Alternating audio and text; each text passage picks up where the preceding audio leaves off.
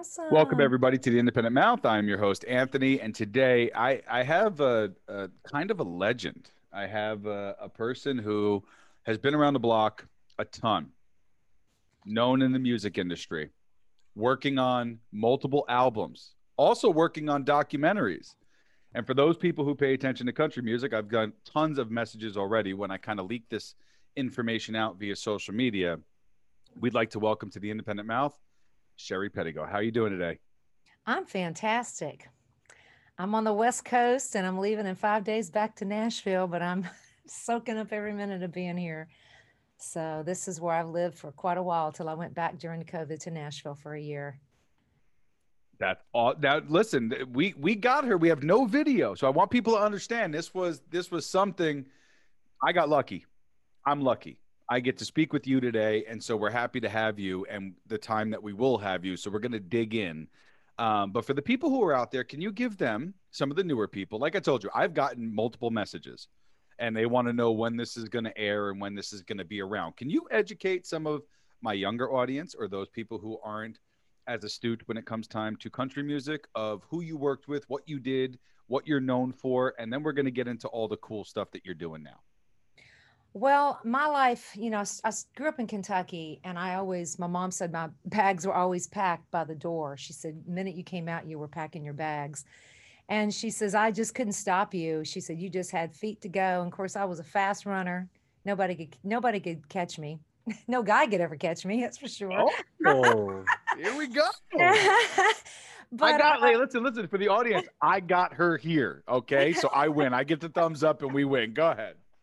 Oh gosh, but so I was very good friends with the Cash family, and Johnny and Joanne, his younger sister, is like my second mom, and I Mhm. just adore the Cash family. And I was very blessed to be able to know Johnny and to have been blessed to have even had him play the guitar while I sang Amazing Grace.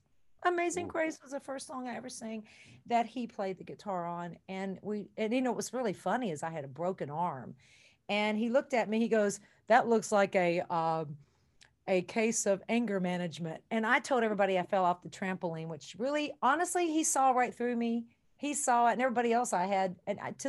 Actually, I confessed that about a year and a half ago to Joanne, his sister. I said, when Johnny said that to me, well, he was right. I did really get angry, and that's how I broke my arm. I hit something. I didn't fall off a trampoline.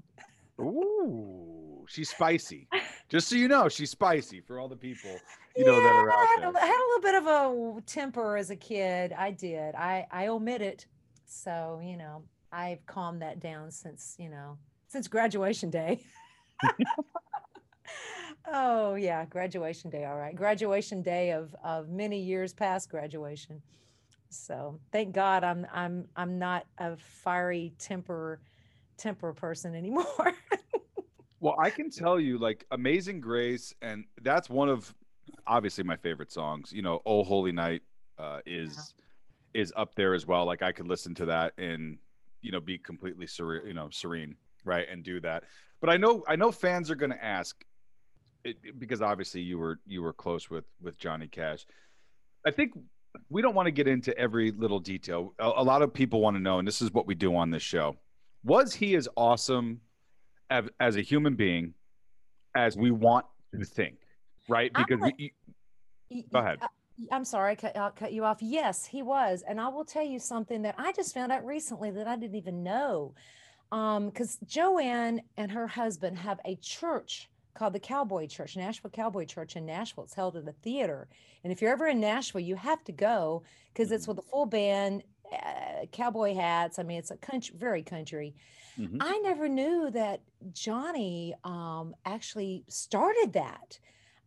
He funded it for them to have the church, and I never knew that he had put that he got that started because that wasn't like publicly. I think Joanne's telling it in her book now because she's got a book out that she just A wrote. lot I of think. a lot of people though with that status, man, they don't want to because it draws all types of attention, and then everyone Yeah, just kind of walks up with their hands out, right? And you get tired of that, when you're there. Not that you don't want to help everybody, but you got to help your family, right? And you if you know give they everything, you can't help your own family. they never asked for his help. I mean, he was a generous person, and he Mhm. he just really was. I mean, they grew up very, very much in the church, and we all go down life's path and make mistakes. That's why did my documentary, because, Mhm. I sure had my share of making mistakes until I really had a what I would call a come to Jesus meeting, and so I've really, I've come to realize a lot in my own life. I had three different record deals, I should say, in my life, and I blew every single one of them because of, well, I won't probably go down that rabbit hole right now, but I'm grateful that I was able to be on the stages with all the people I did, but yet not have the platform fully to myself until I really knew I could handle it. Because so many people get on a platform and they get success too young and too early, and they if they're not if they are not ready for that, their whole lives can just go south, and their personal lives. I'm going to say, you can have all the money in the world and have all the fame in the world, but if you don't know how to handle it, and Yeah. when it's gone all of a sudden, if you don't know how to handle that loss, it can be That pretty that was what tragic. exactly what I was going into, Sherry. That's exact. Oh, You walked right down the path because mhm, what I wanted to expound upon was what you said. You said something really key. Now we both shared our stories talking to each other, and so we understand a little bit about each other. But when you go through and you have success, right? Like when I told you my story, I had success with mhm, hockey. We're going through. Now you lose that. Now what do you do?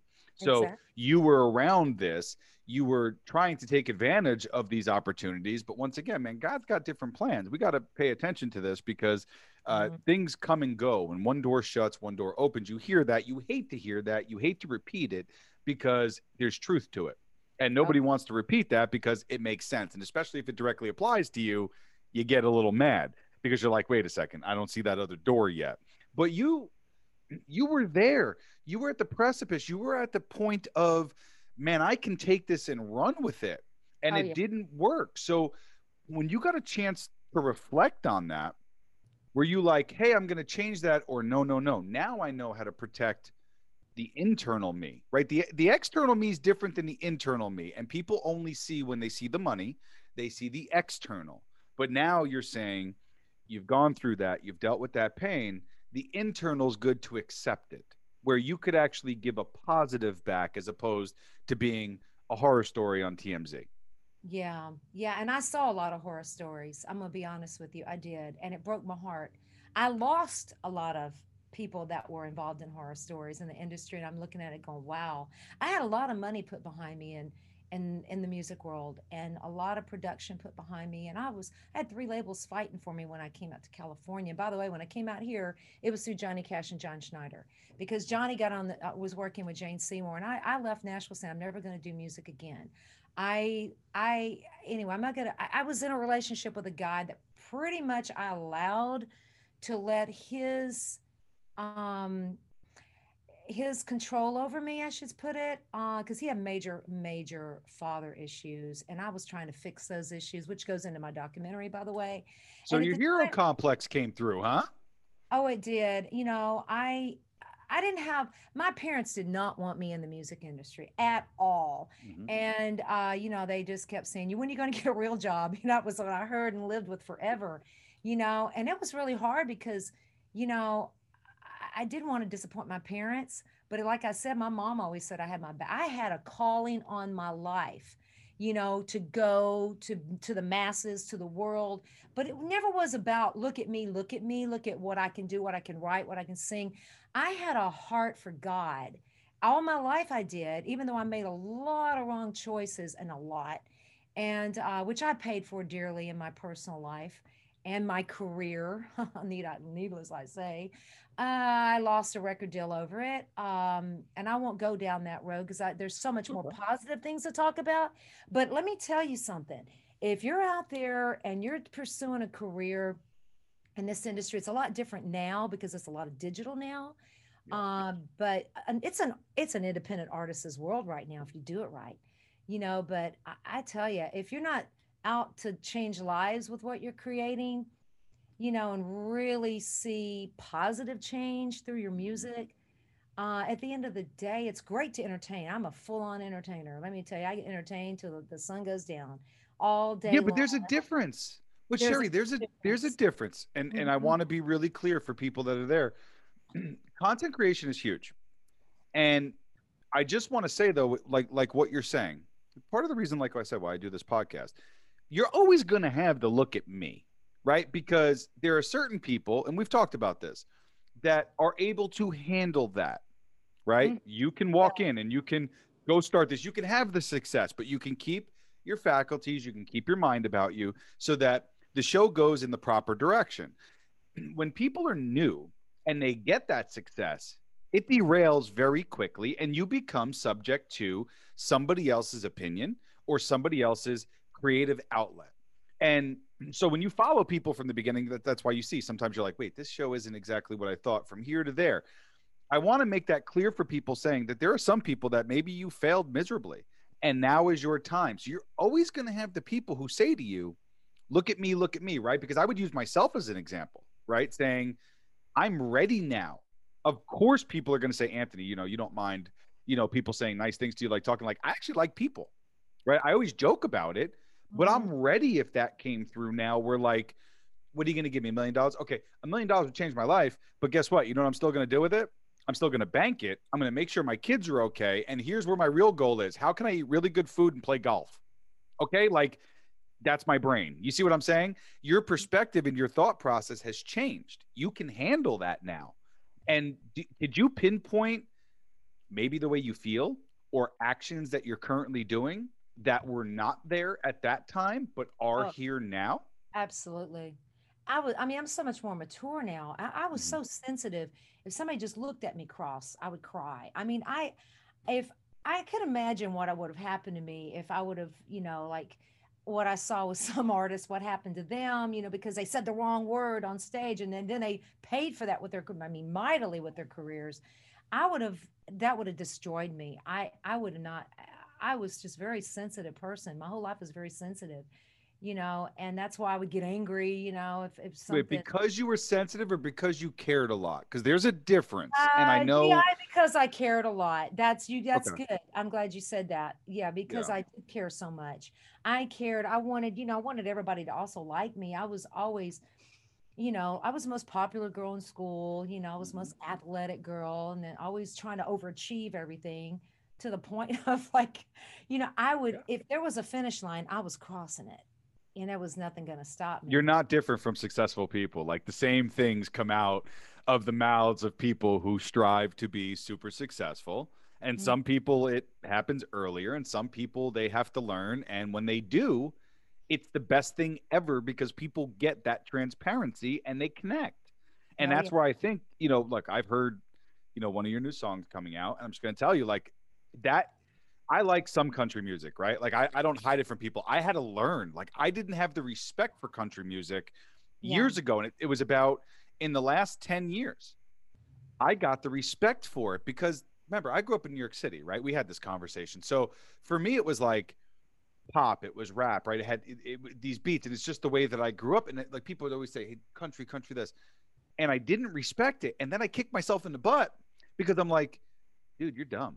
You didn't you didn't give it its time, right? You didn't, and then that came with maturity. And now I find myself listen to country. When I heard your song, by the way, guys, I have this exclusively at this point. It will be out there, but when I heard your song, I was like, dude, that's good. Like in my head, that's good. And I don't say that about country music. So it was a learning curve. So just to your point, it was a complete learning curve for me to understand something that you had been working your whole damn life at. oh yeah. I don't think you ever really stop, And as I'm sitting here listening to you and what you're saying, I was reminding. I mean, there's so much going through my mind that I could talk about. I Mm-hmm. have my guitar here, and I just want to Ooh. play a little something real quick because something just hit me as you were talking about country music. When I came out to LA, I actually I actually got discovered by the vice president of Kiss FM, Dan Kiley, who was a Ooh. major rock guy. And he signed some of the, I mean, well, I say signed, he was responsible for everybody's career, from Christina Aguilera to so Santana to so many, because radio was an artist's ticket. Well, here I am with the senior VP of Kiss FM, one of the most powerful men, by the way, in radio, Mhm. who fell in love with this song, simple song I wrote in literally, I'd say probably was like a hour maybe. I wrote this song by myself in my house that I was renting in Northridge, California. And I had a premonition after a friend of mine died of an overdose in the music industry. And I sit down and I started writing this song, and it's called Time. And I just want, if you don't mind, I'd like to just sing a little bit of it. And I want to tell you the story behind it real quick You because think I'm going to tell you to stop? You thought I was really going to tell you to stop? No. make sure I don't think my guitar is totally in tune, but who cares?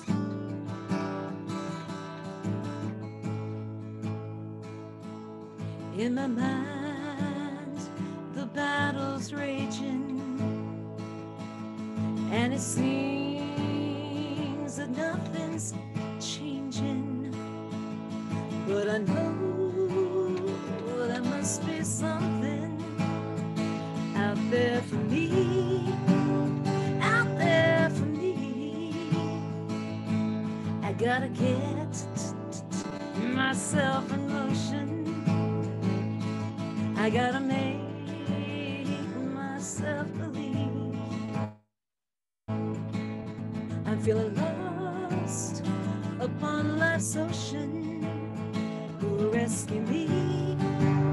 Who set me free? For time is all we have here, and it slowly, slowly fades away. I can't waste another second. Ooh, I gotta seize the outer day. Okay, that's all I'm gonna play. But this song, literally, when he heard it, now I don't know anything about Dan Colley from Kiss FM. I never met him. My friend Greg Thomas, who was a pretty famous drummer, heard me sing this song, and he said, I got to take this over to Dan. And Dan, I was his first artist he signed here in Los Angeles. Now I'm in the studio with everybody from Gary Malaber to Buzzy Featon and all the Marty Greb. I mean, these guys were some of the top guys on tour. I mean, Gary Malaber was Bruce Springsteen, major guys that music that I absolutely loved. That then and Marty Greb. I mean, he was with Bonnie Raitt for years. And anyway, Man, when you mention these names, I just want you to understand, I was in an Oldsmobile, okay, and because that's the car that seems to match when we were all young in the '80s, everything else. I was in an Oldsmobile. My parents would play this music, and we're stuck in the back, right? So like this, but this was partially, and they would play Bonnie Raitt. We play all these places, like family would listen to it. So when you're saying this is like bringing back me sitting in the back of like a 1980s Oldsmobile with the old couch seats. Remember, right?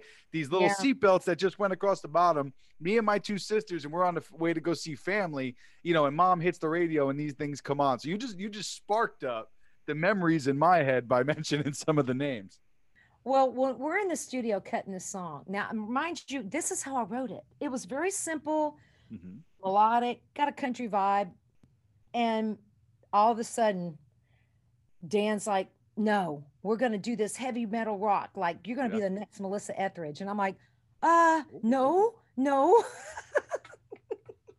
And I started freaking out. I cried. I got home. I said, Mom, they're turning me into a rock and roll girl.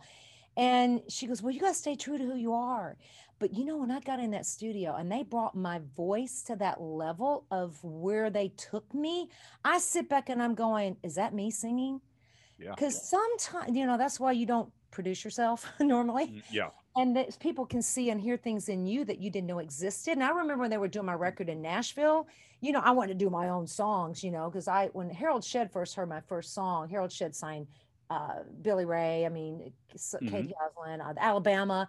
And he first heard the first song I ever wrote. He took me over to Music Mill Publishing. For those that know what that publishing company is, very big hits coming out of there.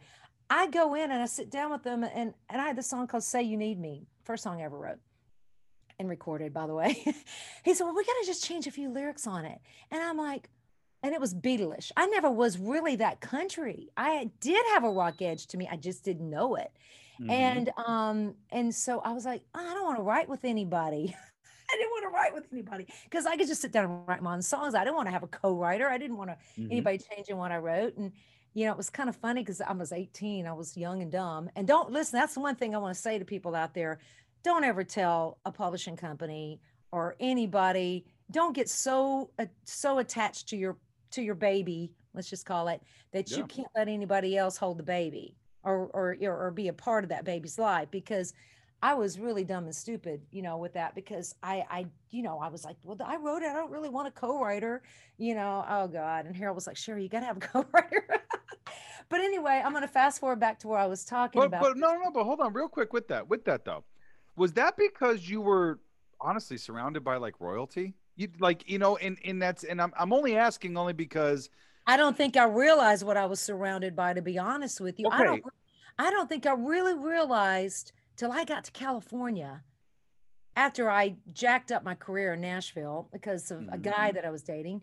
I really didn't listen to the powers above over me in the business that were yeah, signing me because and I was listening to my boyfriend too, and I made a lot of stupid mistakes. You got to listen to the people that produce you, but you've also got to listen to your heart.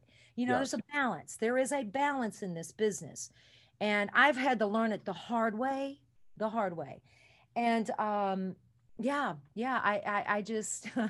I mean, I still Harold still laughs at me. He told me, by the way, the song you're going to play today, he said that was the biggest this song is a universal hit. It's not country, it's everything, Sheri. It can go in every genre of music. And I always run everything by Harold because if people know who Harold Shedd is, I mean, he was the most powerful man in the music industry in Nashville. Between him and the other guy at Capitol, the one that signed um, oh God, I can't think. What's the big country star that's legendary that will always be legendary? Well, Garth from what Brooks. I know, there's a couple, right? Well, Garth Brooks. Garth Garth Brooks. Brooks. Yeah. Uh, anyway, so I'm in the studio with them and I'm they're producing this and I was telling Greg, my producer, Greg Thomas, I said, "Greg, I don't want to." I said, "I just want to keep it, my Karen Carpenter side, my beautiful side that that soft side." "No, no, Sheri, you got a deeper side to your voice. We're gonna pull it out of you." And sure enough, they did. And Yeah. every single one of those guys in the studio, Buzzy, all of them were like, "Man, this song is such a hit." And I had three labels fighting over me, and because everybody wanted to sign the artist that Dan Colley's bringing to the table because Yes. they know his artist is going to get played on radio all over the country. And yeah, and anyway, so I did it. I went through with it, and I was worried that I was not going to be able to pull this off in concert because I mean I hit some very powerful, edgy notes, and he stretched me out of my comfort zone. Sometimes you got to get out of your comfort zone because we get comfortable as artists. Mhm. And sometimes we don't even realize the voice that we have to somebody else comes along and says, "No, we're going to take you here." But Well, he's is thinking about it live always part of that decision making, right? And the creative, well, if you're creating something like, is this on? Okay, this is only a studio, song, or okay, this one would be good for all. Is that part of it, or you kind of find that after you've already kind of, mix the ingredients together? well, look at all the artists that lost their voices and had to go under the knife. You know what I'm saying? Because they if you're singing pushing your vocal, I should say, well, first of all, you got to know how to be able to withstand it, to be able to do those concerts every night, especially when you're singing at such a Hmm. that that rock is you're going to have a lot of instrumentation behind you. You're going to not that you're fighting it with a great engineer, you will never fight your band. They'll have you out there, you'll be able to pull it off, but you better darn well have a great sound guy. And yeah, that was a concern because I had lost my voice prior, and because I was trying to be Whitney Houston one time. Yeah, she's And she's I was she's definitely on still her own. learning. Yeah, she's on her own. It's You a know, we hard can act to follow. we can love a lot of music and love a lot of songs, but Hmm. stay within your range, and but that was just I never had really sang rock like that. So Yeah.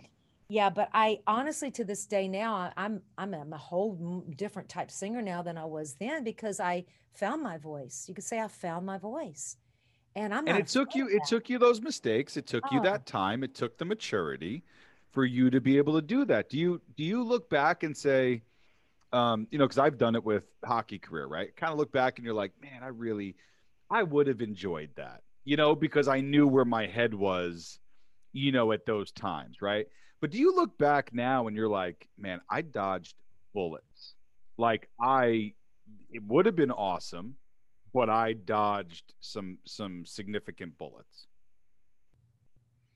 I think so. I do. At the time I didn't realize it. I was pretty heartbroken. Dan actually ended up dying, and he had diabetes, and I suffered a lot of heartache. I just kind of dropped my career when I lost him, and when I say I've had a loss in life, I had a lot of loss. I have. I'm not going to get into all there. Well, I will go there because Greg, my producer, was his sponsor. And most people in the industry, especially Rick Dees and all of them they all knew Dan very well because Dan started their careers. Mhm. And Dan had a cocaine problem. I didn't know any of this. I was kind of a little bit oblivious to it because I never really did any drugs in my But life. you were And young, right? So it's not the first thing you're thinking all the time if you didn't no, grow up that no, way. I didn't. But I got to sow good seed in their life. And I know my songs really touched those guys. I Hmm. didn't realize why he loved my music so much. It was the words, it was the content of what I wrote. It really touched a place in him that I didn't realize he was battling with in his personal life.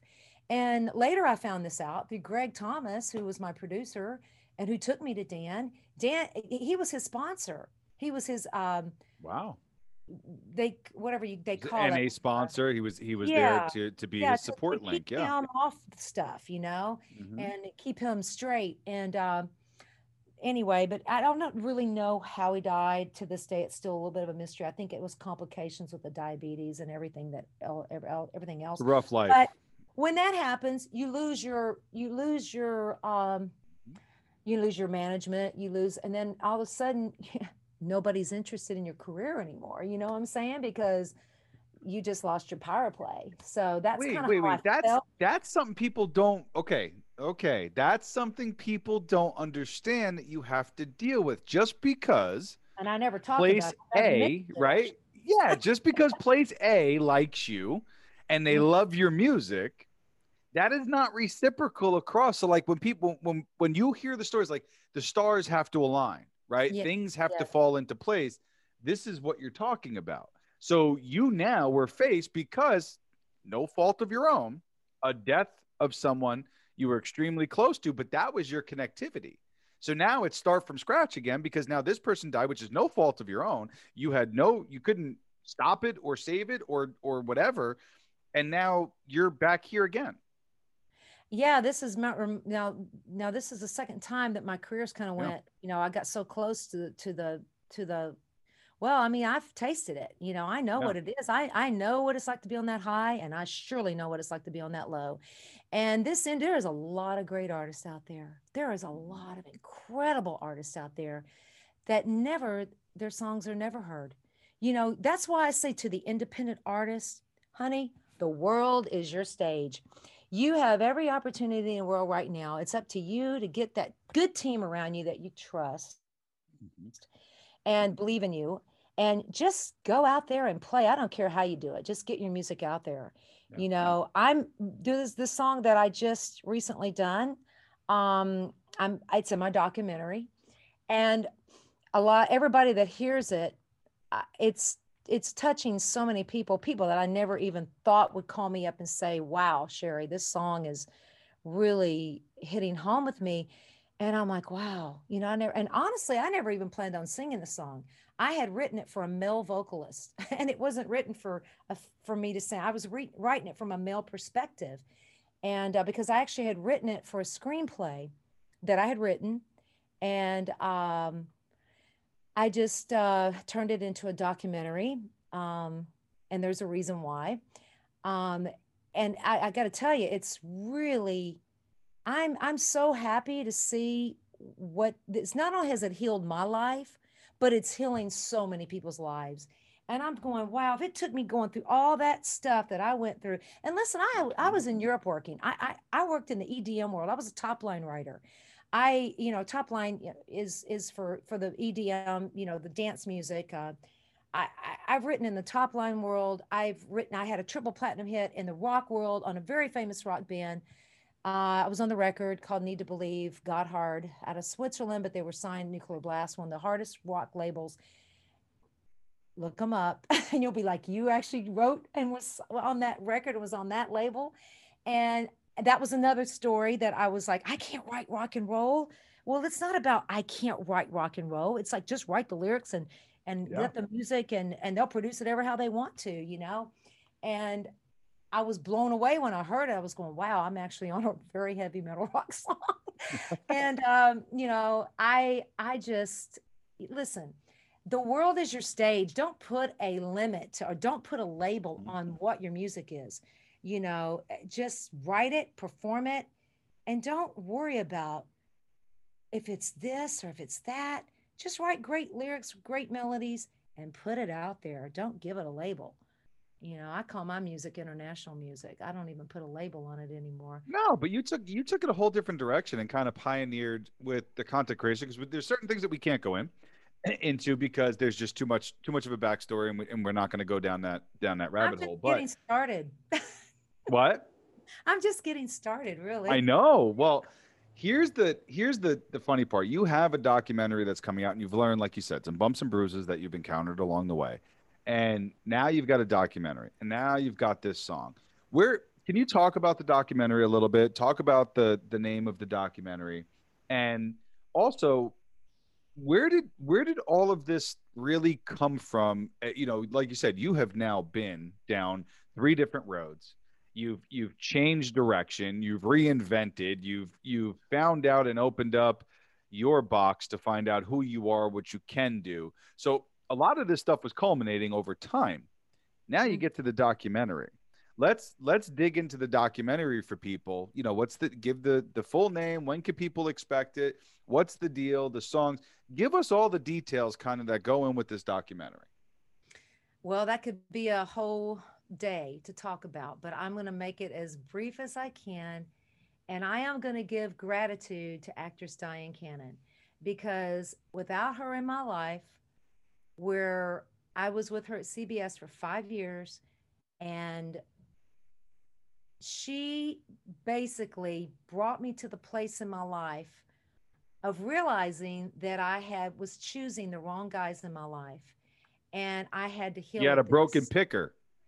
I did. I was picking the screenplay was written about a guy I knew in the country music industry that I wrote about.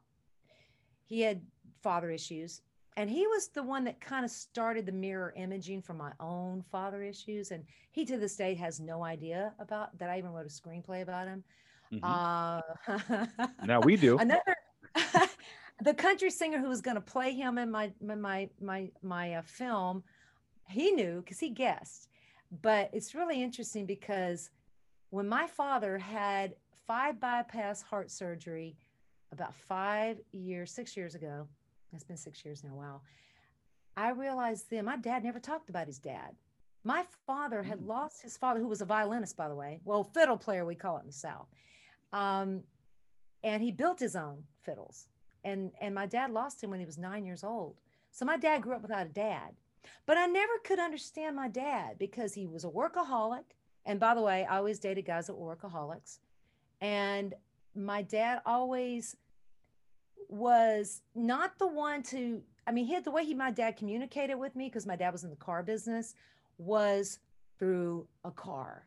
And, it was always about my car. And my dad had never talked to me about things that most fathers that are really, father daughter relationships. My dad was distant. And I had a lot of hurt with my dad. And I think that's why I kept choosing. They always say you date who you like guys date their Mhm. moms and girls date their dads. Well, it's true. I mean, for me anyway, it was definitely, well, most people I interviewed, it was true for as I'm well. with you. I'm with you 1,000%. It's funny that you're saying that. My father lost his father around 9, 10 years old. He was very Oh rough wow. and tumble. He was a truck driver, and Oh he was distant in the sense where he taught us to be extremely tough, overcome anything. That's wow. because he had to.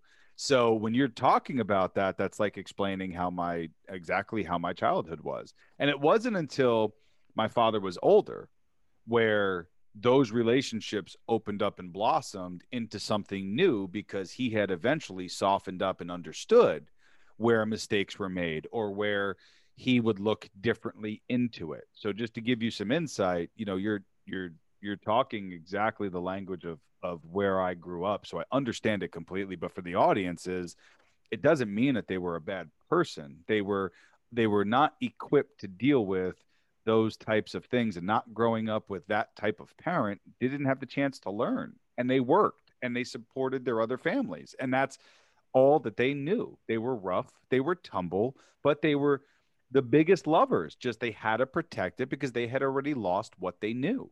And it took me a long time to come to grips with that and accept that. But when I finally did, I understood where they were coming from. And I was blessed to have mine for, 37, 38 years. Right. So I understand you. I understand you completely. I'm not trying to interrupt you. I just wanted to let you know, like, that Oh, was, no, no, not at all. I don't see that as interruption.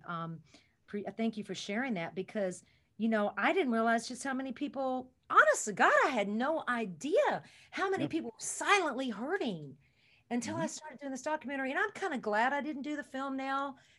I had Hmm. a really, I pitched my screenplay and did stage reads and everything. And I had a lot of people behind me on it, but I kind of pitched it the wrong direction and it got stolen. So that's why I wasn't even going to mention that, but why not? It's the truth of what happened to me. And it was my first screenplay. I just wrote my story. I didn't realize that I was writing something that was going to be on the movie screen by somebody else. And, to this day, I kept going, was that just coincidental or did they really steal it? That was my story there. And it was really hard for me because I couldn't do my screenplay anymore because it was too close to what was already Yeah. out. And they So protected it with likeness, and you're not there yet. And so you're already late to the party. exactly. Now you got to That's exactly prove, right. it's not like it, right? Meanwhile, you created it. No, I get it. I get it. That's why I tell people the wrong stuff now. Mm, I learned. And so when I go into it, I'm like, here, you can have this little piece, but you'll never get what's there because you're only going to get it if I tell you. You couldn't yeah. make the stuff up with the No, best writers. no. And so now I give them false stuff and I say, if you want to know the rest of it, we got to go into a deal because I know that you like the interesting stuff I gave you. I'm Mm. giving you the wrong stuff on the other side. And now I know you know it, right? Well, So yeah, it's exactly. protection.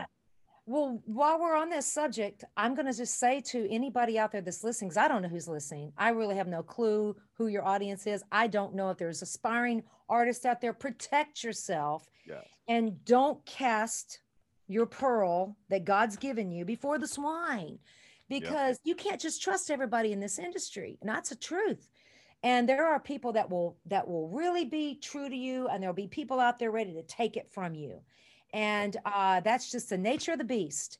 And even wrote a song about it with Will Champlin, and we got a song about it. Pretty cool tune too. Um, and Will was on The Voice. He was back. His dad was Bill Champlin from the group Chicago. But what a great writer he is, and what a blessing to write with him. But You've worked with like these people. My audience is gonna go nuts when they find out who you've worked oh, with, who I've written you've with some amazing people in my life. I've yeah. even worked with the Little River Band.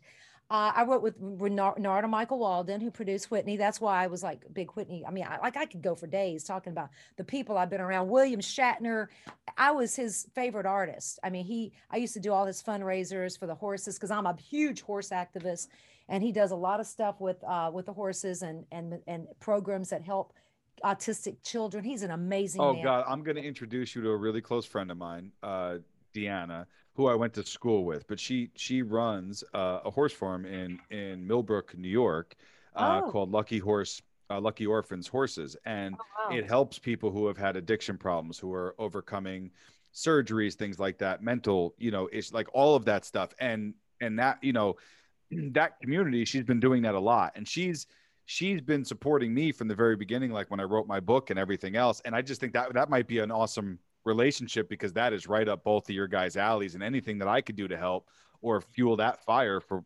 for that passion that you have, I'll make that introduction instantaneously. Like, that's without a question.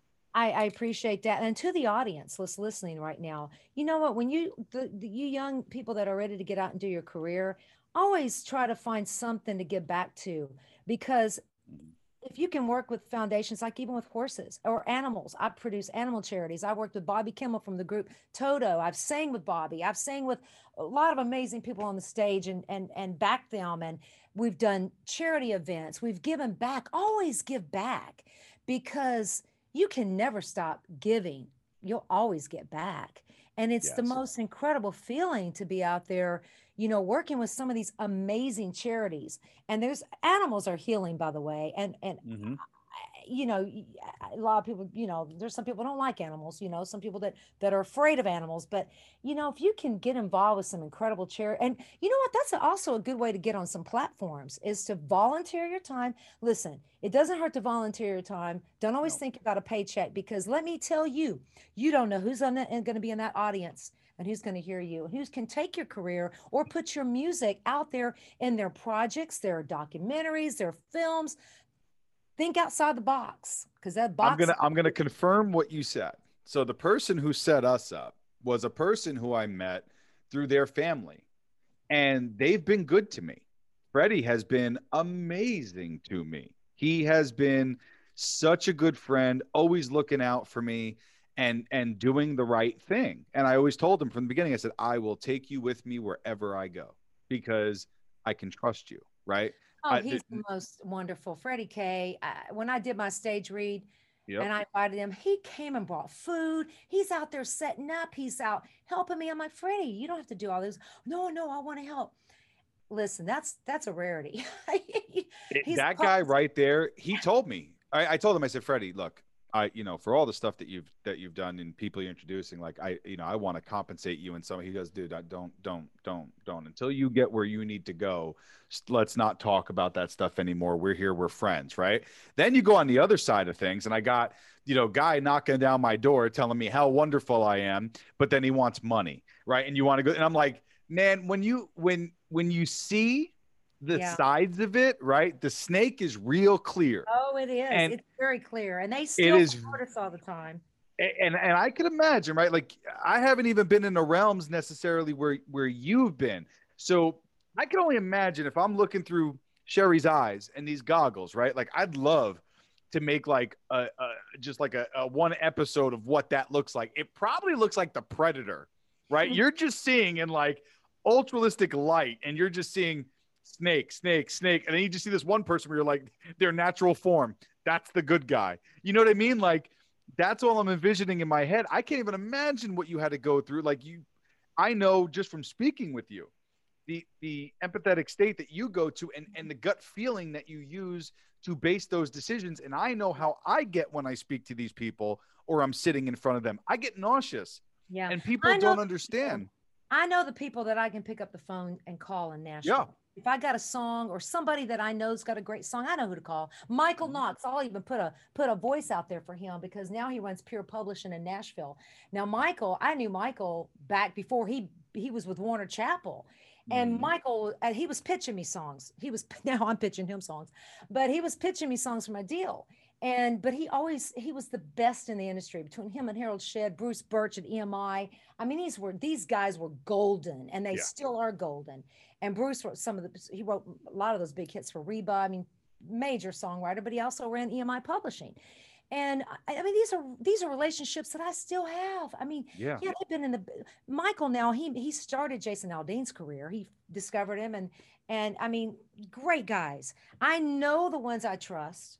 I Mhm. know the ones, and grateful for those people, because I mean, in that world, country music, I know, and Nashville, and but I don't delve too much into the publishing world. I got my own publishing company, Mhm. and I do a lot of my own pitching. But sometimes I'll hear a song of somebody else's, and I go, wait a minute, I just made that call the other day for an artist. And I said, you got a hit song here, because I know a hit song when I hear it. And I said, here, let me make a call. And Michael calls me right back. I mean, you got to build relationships. You have to build relationships. And when you got good ones, you stay in contact with those Yes. people. And it's very important. This business is a relationship business. And you got to find the team. You cannot do this alone. You have to have a team of good people around you that believe in you, that will fight for you to the bitter end. And sometimes you'll get derailed and you might go off another path, but when you got a team around you you trust, stick with them, and get that team around you. It's so important. I feel like I am talking to some artists today. I feel like there's some artists that are listening, that are looking for answers, and that's why they get on these podcasts. They want to get a nugget they can walk away with. Well, they I'm all love this about. one. I'll tell you this. They love my podcast. Well, not only because I'm able to find people like you, but also they love the podcast because it's straight down the middle and you're being so candid and transparent into industries that people you don't hear this stuff from. You hear nightmares. And when you hear nightmares, that automatically pushes somebody to a side of the fence, right? We're having a candid conversation. We understand these things are happening, but look what you did. And now you've turned all of that experience. Hmm. You've got a documentary. Yeah. You've got a hit song on the way. That's what people are going to start to understand. So you're out there making those rounds. And even though you've had this lineage and you've had these relationships and you have them, the point that I hear, and you can correct me if I'm wrong, is that the good people will always find the good people, and you're always going to have bad people that are out there. And it's all subjective. But what you need to do is always put out good, the good will come back. And you always have to filter the bad people. They're in every business. It doesn't matter. It's not just music. It's not just podcast. It's not just entertainment. But look, then Oh they yeah, put it's in you everything. and I find each other, Yeah. right? Like, so we talk about that. We've had some amazing conversations and brief conversations, but we got a cool, like the people who hooked us up was a great relationship, right? So now I'm like, man, I'm excited. Like, I want to promote this stuff when you've got it. Like, you've got me excited for you, right? Oh, Just by us having normal friendship type of conversations. And that's how you build this thing. And that's the point I'm trying to you put across, because my audience are tons of creatives. You know what? I'll show you. Check this out. Here, I got this yesterday. Watch this. So my fans, they know how much I love hockey and all the stuff with it, right? So let me remove the background. Hold on, I'll do this for you because I want everybody to see that's out there anyway. So give me 1 second. I'm going to remove this background. But the whole point that I was trying to make was real simple. This person says, "I'm going to make you something." I'm like, "What are you talking about?" Right? She says, "I'm going to make you something." She knows I love hockey so much it glows in the dark, and it is a New York Rangers man cave with my hockey number that I used to have. oh wow. And you can see the time that goes into this, right? It's all crystals. It's all made on there. It's sticking, right? It's all good, and it's shiny. And she made that for me, and it came in the mail, and I was blown away. Who the hell wants to do that for me? You know what I mean? Right? I look at it that way. Who the hell wants to do that for me? So when you're telling me about that, look, my fans, they message, and there are tons of creators. So you're talking to the audience, and it's people that are going to support you. I can guarantee you that when the music comes out, everything. I'm actually, while you continue to talk, I'm like, hey, I'm messaging Deanna. Can I give your number to Sheri? So that you guys can connect with the horses and everything else because of all the work that she does. Like, these are the connections. This is how it works in my world. This is the way I was brought up. You do it, you get it done, you do it right. And you build the relationships to last, not just today, not just an interview, but you build it past today. And so from what I'm hearing, that's exactly what you've done as well. Just I'm gonna probably get some kudos with you when I tell you this. I sang the national anthem. I was one of the first anthem singers at the Predators game in Nashville. scared out of my And mind. hockey is I love it. And the fact that you just said it, we're now best friends. We have become brother and sister because you've done that. What was that like? Because like hockey, Oh, okay, are different humans. They're bred different than yeah, football, they basketball, baseball. Hands down, they are. What was that like for you? Because I've played at Nassau Coliseum. I've played at Madison Square Garden. I've played at some of those big stadiums. What did that feel like for you?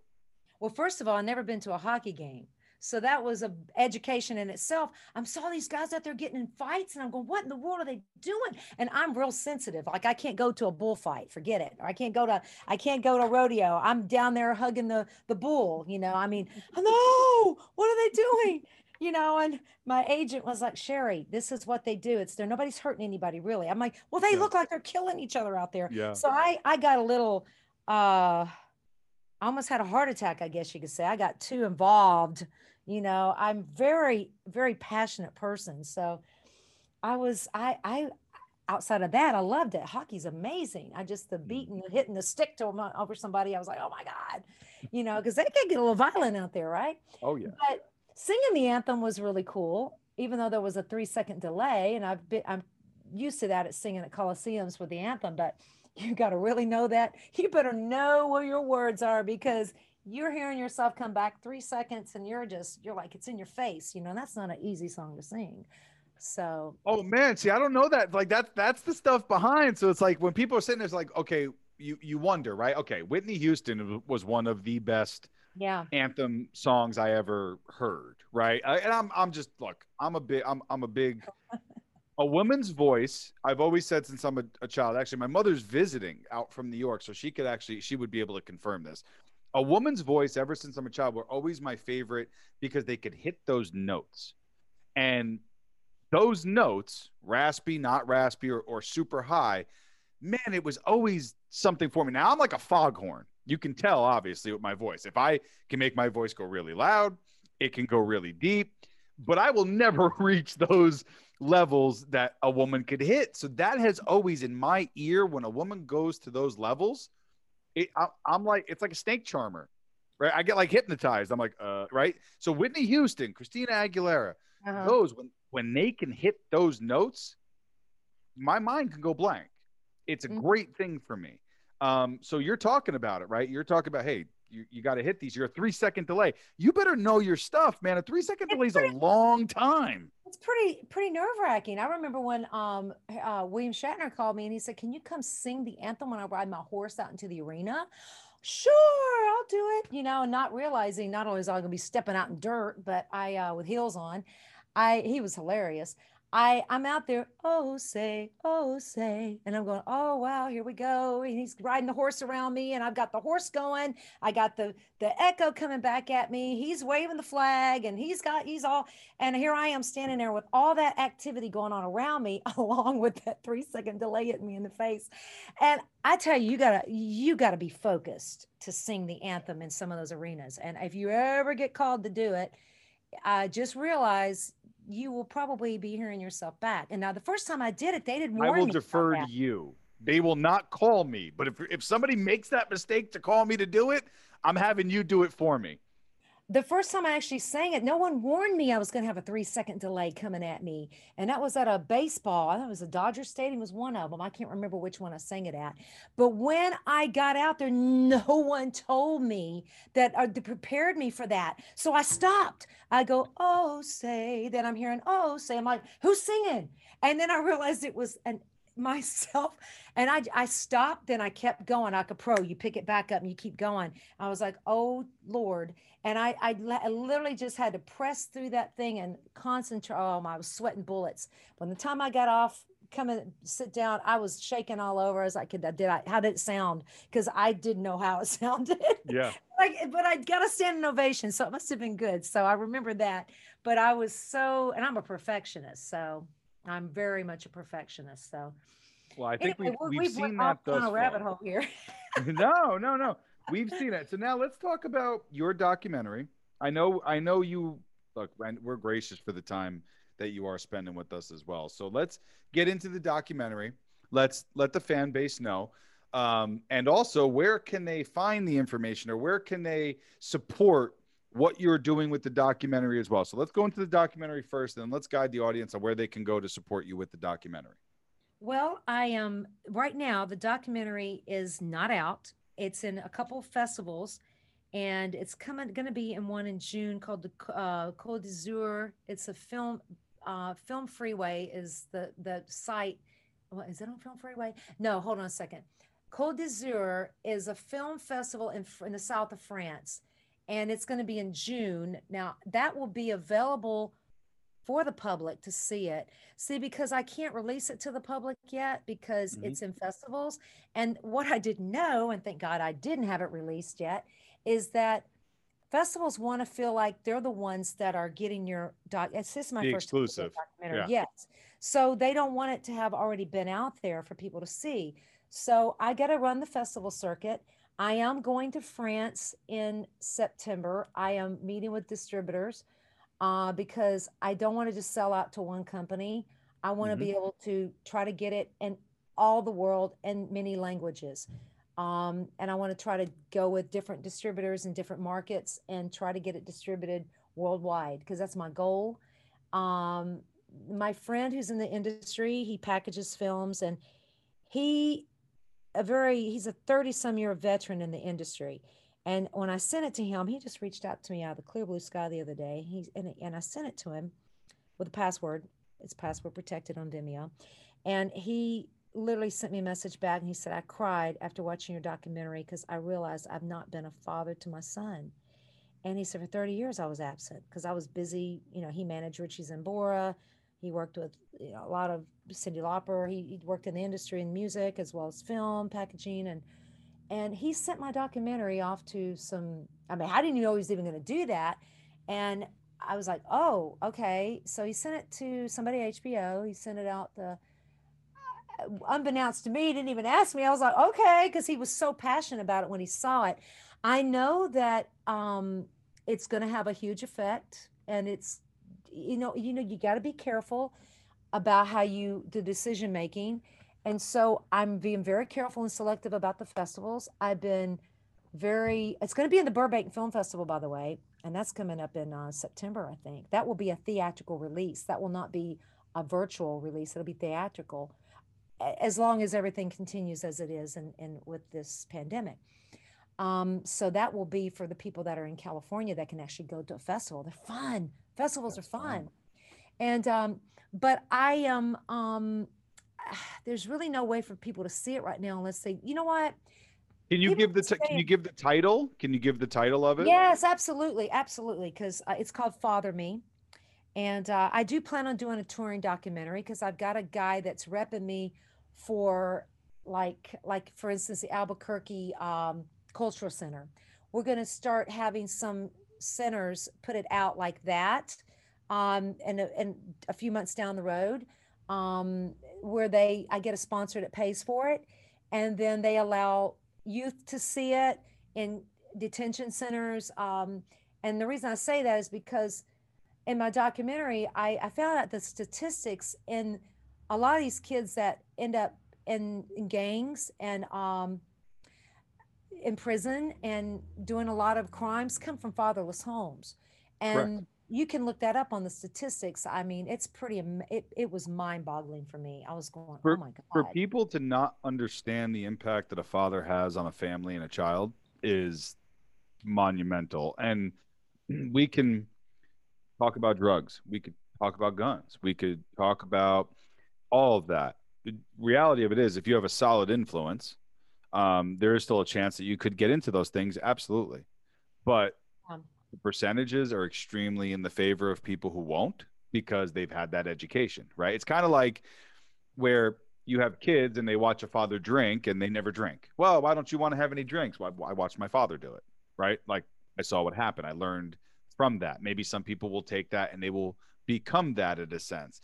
So you do have those options, but mhm. the statistics do not lie. They do not lie. And the issue is unfortunately, you have a lot more broken homes, a lot more divorce. You have a lot more of societal issues that play into it, right? And you can't be this way, right? Like people don't work through their problems the same way anymore. Um, and that's become a lost art of being able to problem solve and conflict resolution and accept the person for who they are and work through things, right? We need to get back to that just as a society, not Mhm. even so much just father child. But I think both. I think the mother and the father are extremely important in a home. And Absolutely. if they can't be in the home together, and working together, then they need to be able to work together apart and still show that unity as a family. And because you've seen very successful the divorces, right? Or separations, they couldn't be together. And you've seen those families thrive. But you can't have the me versus them, right? You all have to work as a unit. Yeah, the one thing that, like I said, I can't release it, like Vimeo, right? Mm-hmm. A lot of people put their stuff on Vimeo right now, and I have to have it password protected. But the one Yeah. thing I am doing is like going to homes and showing it because it's not released, but I can show it to a group. I'm going to be showing it to a boxing group here in California before I leave. I've got a boxing school that they're going to let their boxers watch. They're in training, and Reno, Nevada, a prison. They're going to be showing it in a prison, and just homes in general, like whoever wants to see it, host a home party, and I'm going to show it. I am going to be printing up some DVDs for sale when I start. I don't really know where this is going to go in distribution. Sometimes we got to make our own distribution, right? And that's what I'm doing because I have such a huge support system of people that are, Sheri, what can we do to help? I just sang Mm-hmm. at a Safe Passages outdoor event up in Thousand Oaks 2 weekends ago, and I sang the song, and the lady that runs the foundation, she come up and she, talked about my documentary, and I had so many people come up to me afterwards singing the song and started telling me their stories about their dads, and it was endless. I was like, there was probably about, I'd say about 70 people there outdoors, a big outdoor event, and Mm-hmm. and yeah, it was kind of nice to be on a stage outdoors, and be able to finally start to be normal, again, be around people. Oh, But within safety measures, right? We're still being very careful.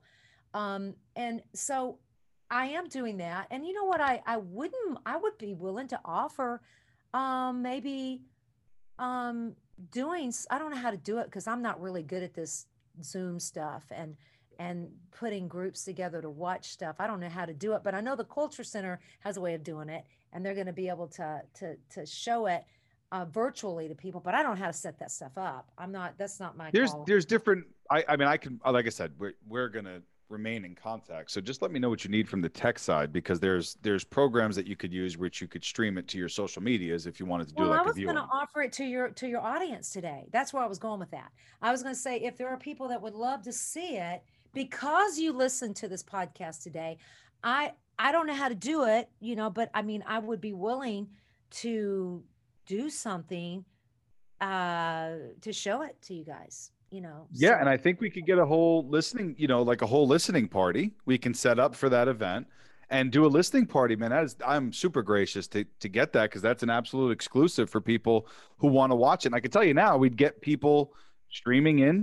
watching it, and wanting to see what's there. And if all we have to do is just you and I coordinate what's going to be the best dates and look times to do that, and then I'll just talk to my social media will be on fire if we bring that up. So Okay. we'll bring that off the air. We'll definitely go over that and we'll create a plan for everybody and we'll bring that back to everybody here. And I'd be willing to do a Q&A as well. So, and let me tell you, I'm not finished with this documentary, just so you know. It's a short right now. I still have, oh, believe it or not, Muhammad Ali's biological son, the only son he has biologically, Muhammad Ali Jr. in Florida, who has told me he would do my interview. And I know him very well. I knew Muhammad.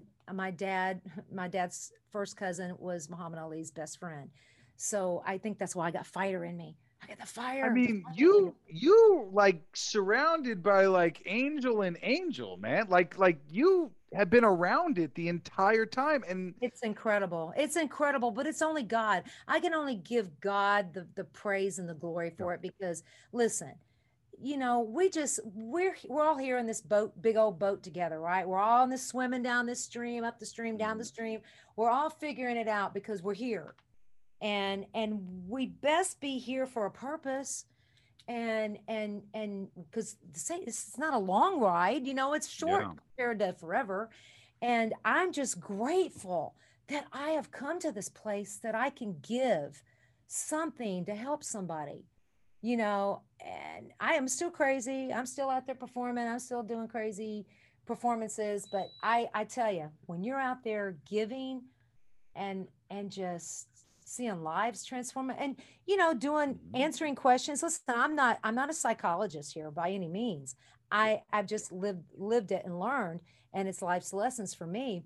But I've never by any means will ever say I have the answer to all everybody's issues with their dads or whatever. But I can tell you the interviews that I got so far, like Oded Fair's in it. Oded was in The Mummy Returns. He's in Star Trek Discovery right now. um, Israeli actor. Harmony Samuels, record producer, he was one of my first interviews. Chris Brown, did Jackson's last record. His alone, it was, we were all just like with our mouths wide open because I didn't know what he was going to end up talking about. But his interview alone changed my perspective. And it really took me to a whole nother level with my relationship with my father, to the point now, and I'm glad that I'm back in Tennessee because I'm spending a lot more time with my family. I can fly to LA anytime, right? Mhm. So it's good for me to be closer to my family. But I'm just grateful.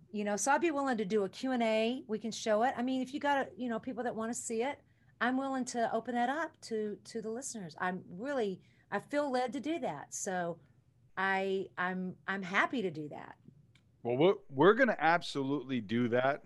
we're gonna People we're can gonna find me set. on You can Mhm. find me on Instagram, by the way. I've Instagram, my LinkedIn pages are my two. My website is under development right now. Um, my sherrypedigo.com site is so out of date. I just told my guy the other day, I said, I'm so far behind on this. I've been so busy with other stuff the last 5 years. I have not even thought about a website, but now I'm Those things come together fairly quickly. Don't worry. That's yeah, as long as the stuff is ready for capture. But I editing wanted has been a but I it is wanted to do something quickly, which was we had spoken about this briefly, and I thought this was extremely important to talk about, which was perspective. Your perspective now is completely different than what your perspective was before. And from the dawn of time, we've all learned, and I always say this to everybody, we've learned by telling stories. So, I'm always amazed when people feel like they have to apologize because they don't have a degree in psychology or, being a parent or ABC, whatever it is. Reality of it is how we always learned as humans were through stories. That's why content creation has become so powerful. That's why your stuff is resonating and becoming more powerful. And like you, like I, have reached a point where we're able to take that and actually give a cohesive answer back, as opposed to saying, I don't know. We've wrapped up certain loops in our past, and it's helped build for the future that we now lay those foundations for. But I'm a firm believer in saying, look, it's God as well. We have to go through the steps, right? Like we have to do the dirty work. There's certain things that we have to do. God leads us to that point, but we have to do the absolutely. work. You got to do the And work.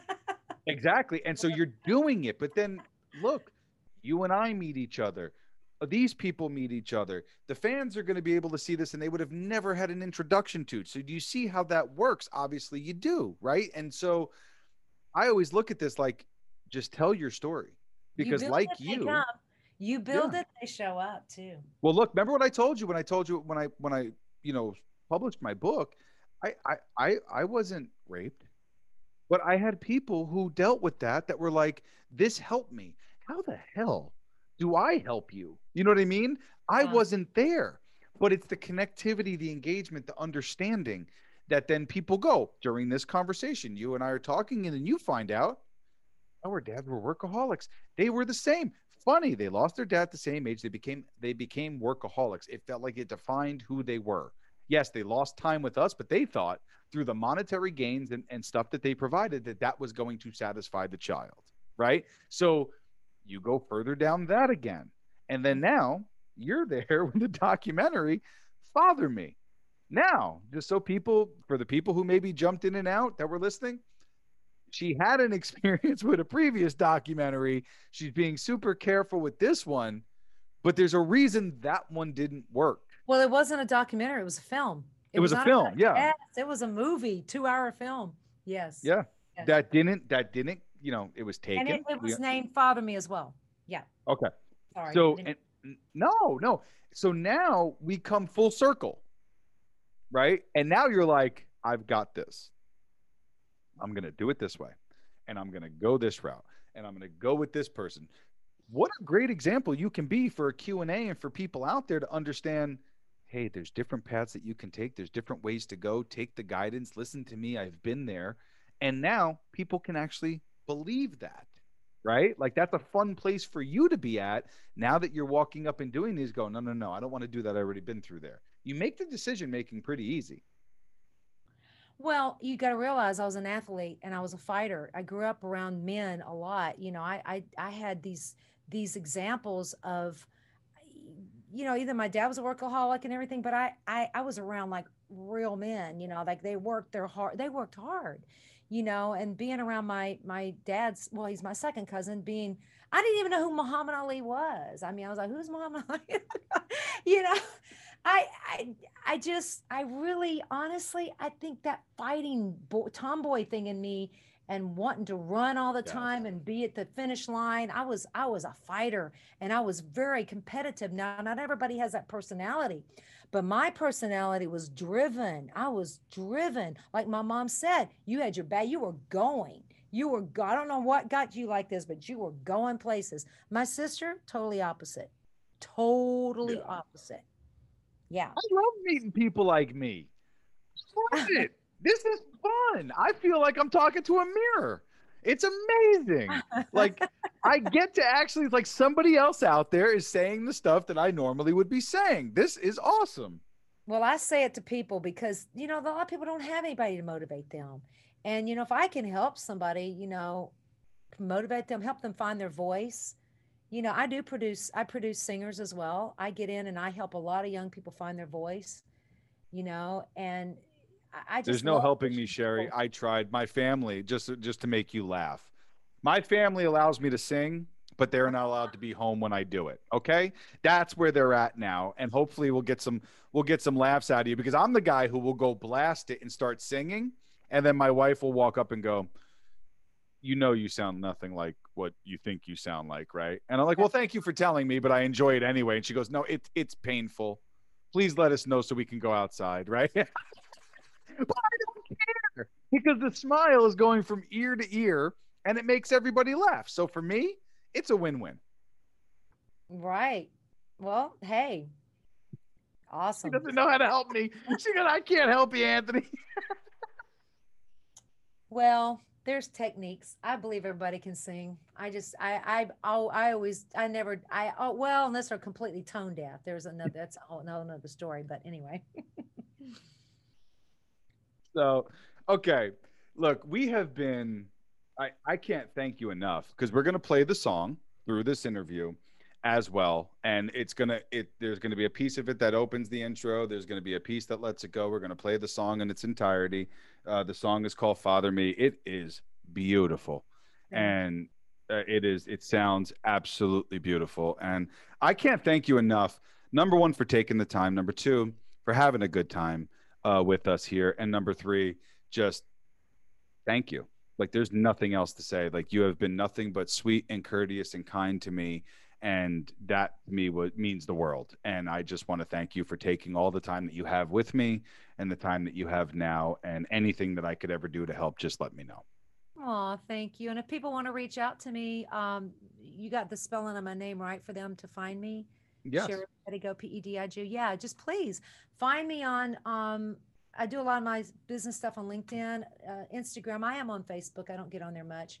but Instagram is my go-to. I love Instagram, and yeah, so there you go. So what we'll do is I'll have everything inside the show notes as well. Any messages that come through, I will forward in there. I'm already making you get in contact with the horse farm back in New York as well. So at least that's there for you. And then we'll set up a showing, and then we'll also set up a Q&A, and then we'll also set up anything else that you want to do. And like I said, any way that I could help you get this out there, let me know, and I'm on board.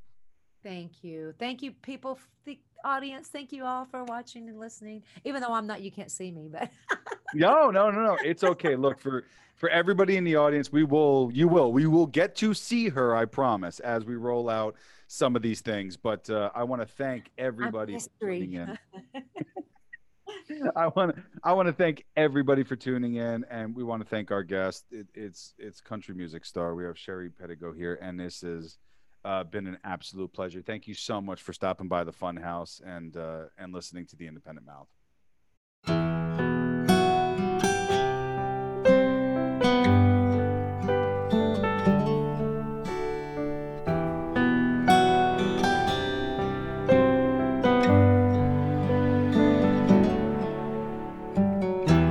Tell me where to begin. I'm down on the floor, on my knees again,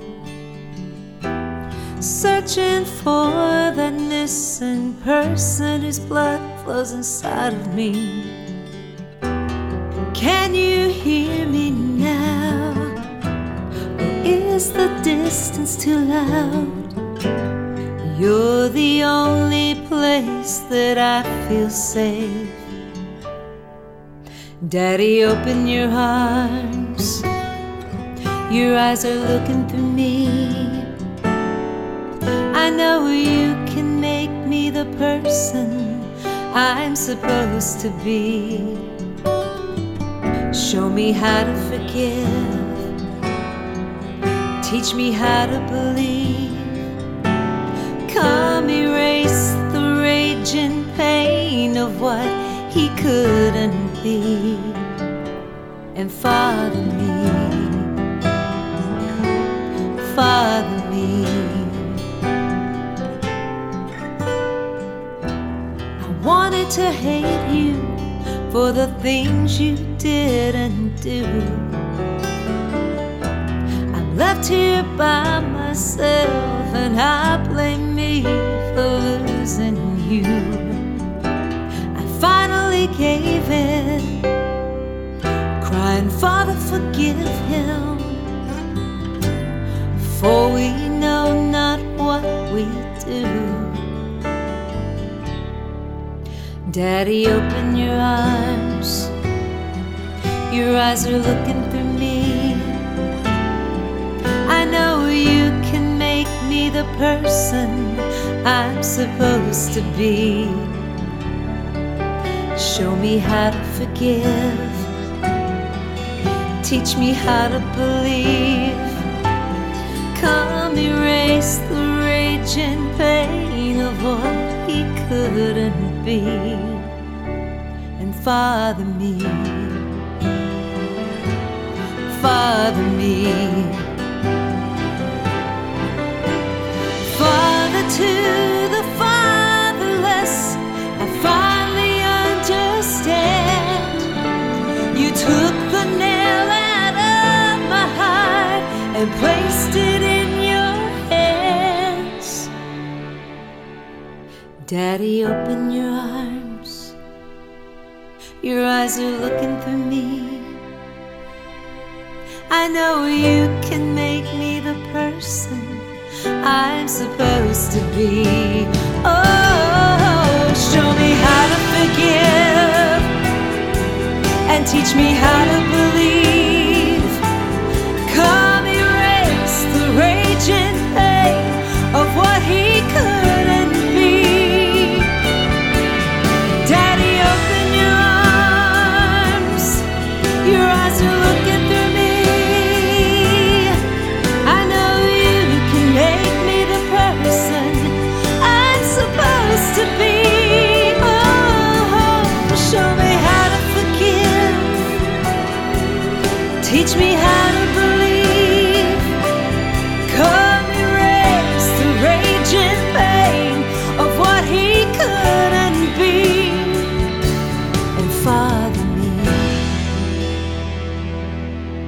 Father me,